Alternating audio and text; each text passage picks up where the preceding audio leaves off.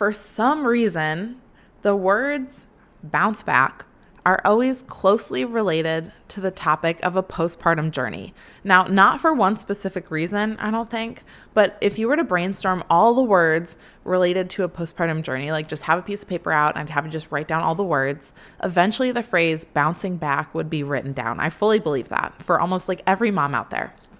And I want to talk about that today because maybe you expect your fit body to feel like itself pretty quick, or maybe you're the kind of mom who never felt like herself again, and seeing moms who do bounce back or talk about it is triggering for you. No matter what camp you're in, keep listening because this episode is for all moms. We all need to hear this.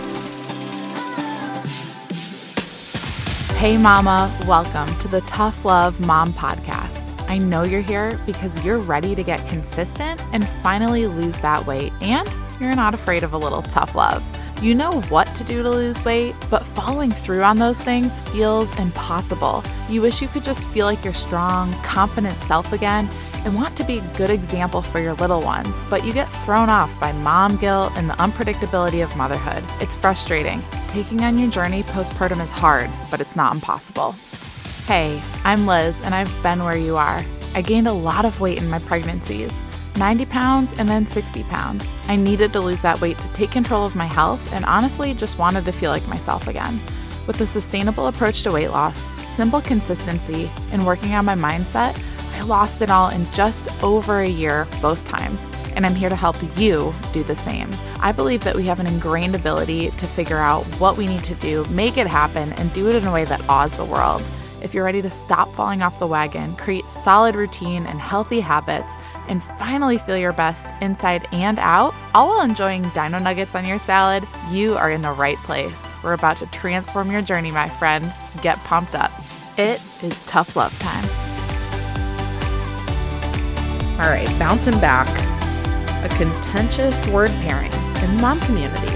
So I'm gonna kick off with something that will keep us grounded throughout this episode, the definition. Bouncing back, to return quickly to a normal condition after a difficult situation or event. So in the context of motherhood, for your body to return quickly to a normal condition after pregnancy and birth. So why should you not strive for this? First off, you don't know how your body will change in pregnancy, and you don't know what motherhood will throw at you, especially if you're a first-time mom, but even with subsequent children. Like my first postpartum was very different from my second. There were different things I faced, and you just don't know what those will be. You know, striving to bounce back will put expectations on yourself that might not be realistic, and it's as simple as that. You're putting yourself in this place to be disappointed, to be frustrated, when you can avoid all that by just kind of going in with an open mind, going into postpartum, going into motherhood with this open mind. Expectations that may or may not become accurate hold the possibility to cause major frustration, and it's not worth it. Now, on the flip side of the coin, just because it's not ideal to strive for this, not to strive to bounce back, doesn't make bouncing back a bad thing. And this is where I want to challenge a lot of you and encourage you to not be offended by the term. Why? Why am I saying this right now? Because I think that can create this slippery slope, like this offense. Offense in general, I think is something we should avoid. I think we should have an open mind, a loving heart around a lot of things and people in general. And I think when we take offense to things, we're automatically in our own minds labeling people or things that they do or have experienced as this bad thing when it's just their experience.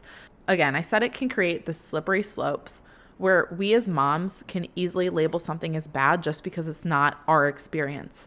There are a lot of reasons moms might look a certain way within a certain amount of time postpartum.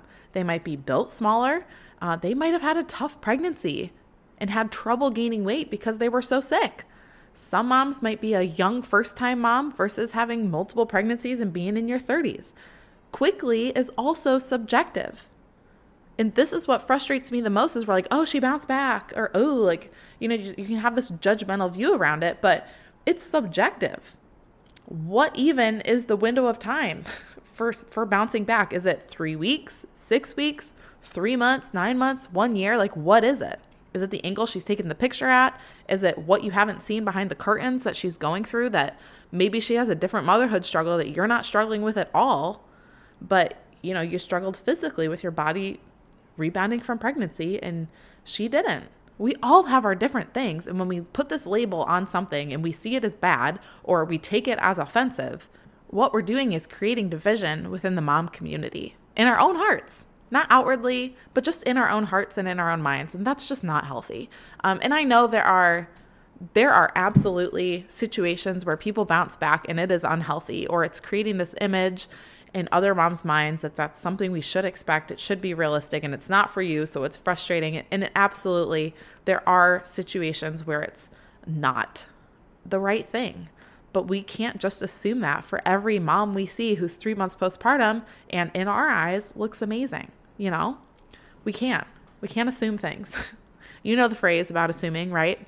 I'm not going to say it here, but you know what it is.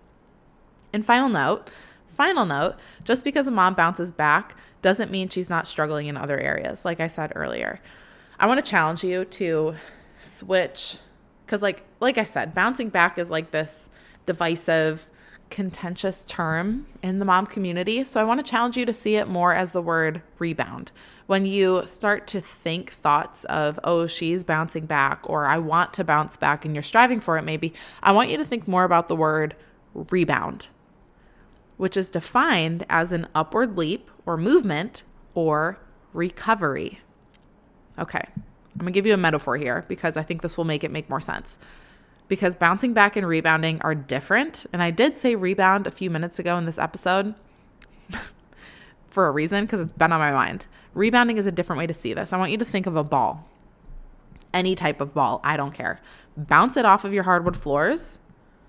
The potential for rebound in that situation is fast, right? And it's probably going to bounce a good height.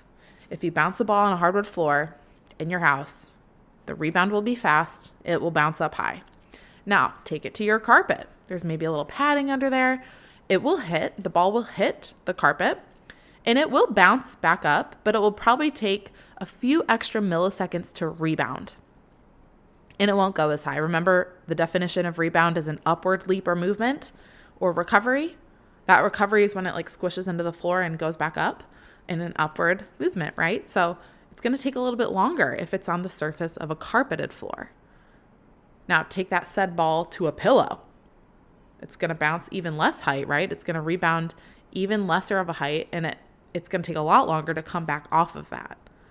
The features of the surface that the ball is being bounced on determines its rebound, both how long it takes to rebound and the height at which it rebounds. The features and the facts and the realities of your life will determine your rebound. So next time you hear or see or say that word, or even have a thought of bouncing back, whether it's aspirational, like you want to do it, or you find yourself feeling offended, whatever it is, I want you to remember this metaphor. Your surface levels are different. The surface that you are the ball, your life is the surface. Oh gosh, that was so corny. But really, you're the ball, your life is the surface. You might have a pillow. Someone else might have a hardwood floor. And you just need to recognize that. It's just a fact. It's just reality. You don't got to we don't have to get all up in our heads about this. Everyone's life is different. We need to recognize that and honor it and honor your own and just do it, right? Your journey as a mom is not one size fits all. There are 1,000 many factors that make yours unique to every other mom around you. So maybe this is a call to not just check your thought life, but also to drop the comparison, right? We can do that. You're capable of doing that. It's all in your mindset. It's all in how you think. It's all in your thought life. Taking thoughts captive, turning them the right way, grounding yourself in reality, recognizing the surface level that you're bouncing off of, the surface level that you're using to rebound, and focusing on that, okay? Blinders on. Be realistic. Take it one habit at a time and get after it. That's all you got to do. Love you, mama. Talk to you next time. Before you go, thank you for spending this time with me on the Tough Love Mom podcast. If this episode encouraged you in any way, the number one way you can thank me is to leave a review letting me know how the show has impacted you. Then send this episode to another mom friend, or take a screenshot, post it on social media, and tag me so I can personally thank you for helping me on this journey to impact thousands of moms. I'm so grateful to be on this journey with you, sister. Until next time, get after it.